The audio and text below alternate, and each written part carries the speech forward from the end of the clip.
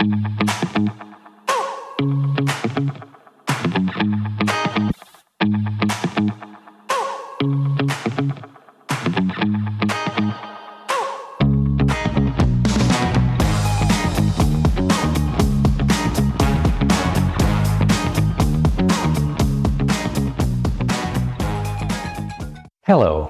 I am Tony Silveira and I welcome you to my evening devotional.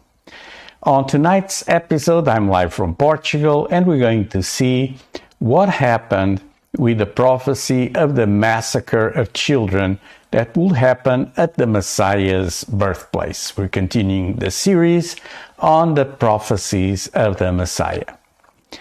Shortly after the time of Christ's birth, King Herod the Great made an unsuccessful attempt to destroy the infant Jesus by ordering the slaughter of all male children aged 2 and younger. What was said through the prophet Jeremiah was fulfilled. Let's read the passage from the Bible in Jeremiah 35:15. Thus says the Lord, a voice is heard in Ramah, lamentation and bitter weeping. Rachel is weeping for her children. She refuses to be comforted for her children because they are no more. This is a mysterious passage that is quoted then in the New Testament. The episode is known also as the massacre of the innocents. The massacre of the innocents was the result of King Herod's extreme paranoia and cruelty. Herod will do anything to protect his own interests, including murdering all the little boys in Bethlehem. The wise men had alerted Herod to the arrival of a new king in Bethlehem. In his fear and morbid suspicion, Herod could not allow a rival king to live. Not knowing how old Jesus was, but certain the wise men had said they first seen the star less than 2 years before their visit, Herod took no chances and had all male children under 2 in Bethlehem killed. This is quite an episode described then in the New Testament by Matthew chapter 2 verse 16. It says the following, Then Herod, when he saw that he had been tricked by the wise men, became furious, and he sent and killed all the male children in Bethlehem and in all that region who were 2 years old or under, according to the time that he had ascertained from the wise men. Then was fulfilled what was spoken by the prophet Jeremiah. A voice was heard in Ramah, weeping and loud lamentation. Rachel weeping for her children. She refused to be comforted because they are no more. So Herod's massacre of the innocents was carried out, but his plan to rid the world of the Messiah was thwarted. God intervened to protect Jesus in yet another fulfillment of prophecy that we saw yesterday. When the Magi left Bethlehem to return to their homeland, Joseph had a dream. Scripture says that an angel of the Lord appeared to Joseph in a dream. Get up, flee to Egypt with the child and his mother.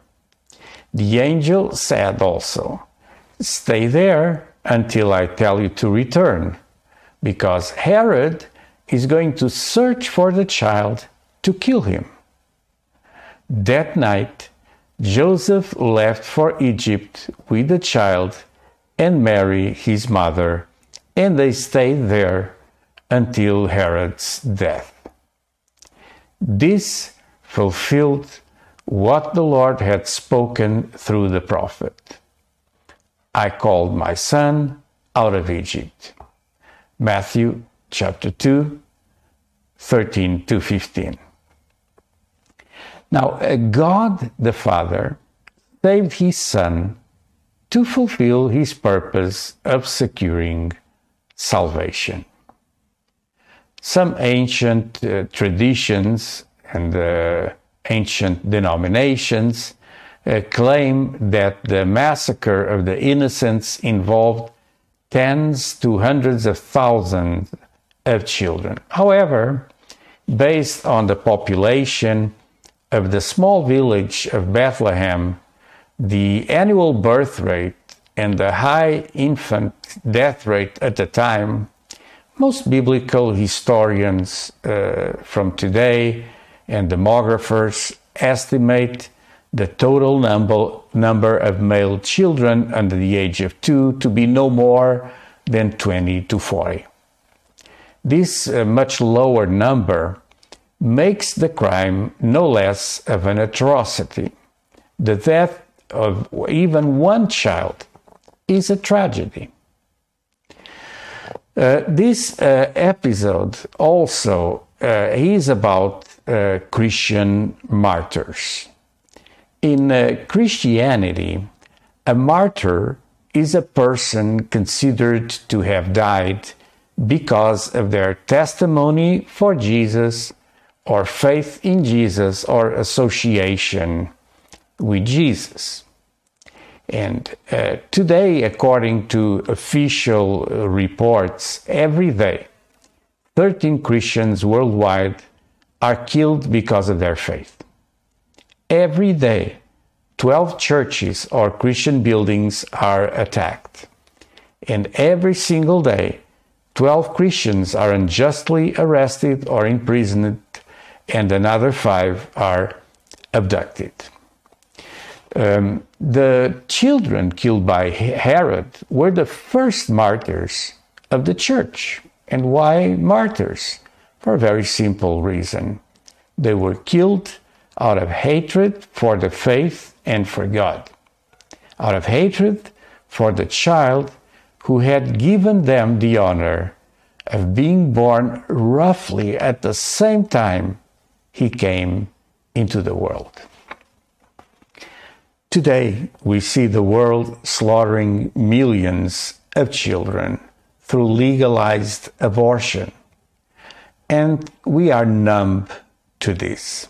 We are brainwashed. Some even boast and glorify this horrendous killing of innocents, as we can watch recently on TV. It's a sad reality, but innocents continue to be slaughtered. Tonight, I'd like to pray for you. I'd like to pray that God will reveal himself to you, and that the grace of God will touch your life and will change your destiny. So God, I pray in Jesus' name for my friends watching my evening devotional.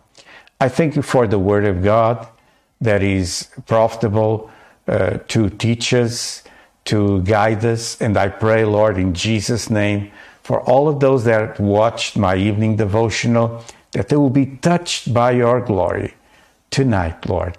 In Jesus' name, amen.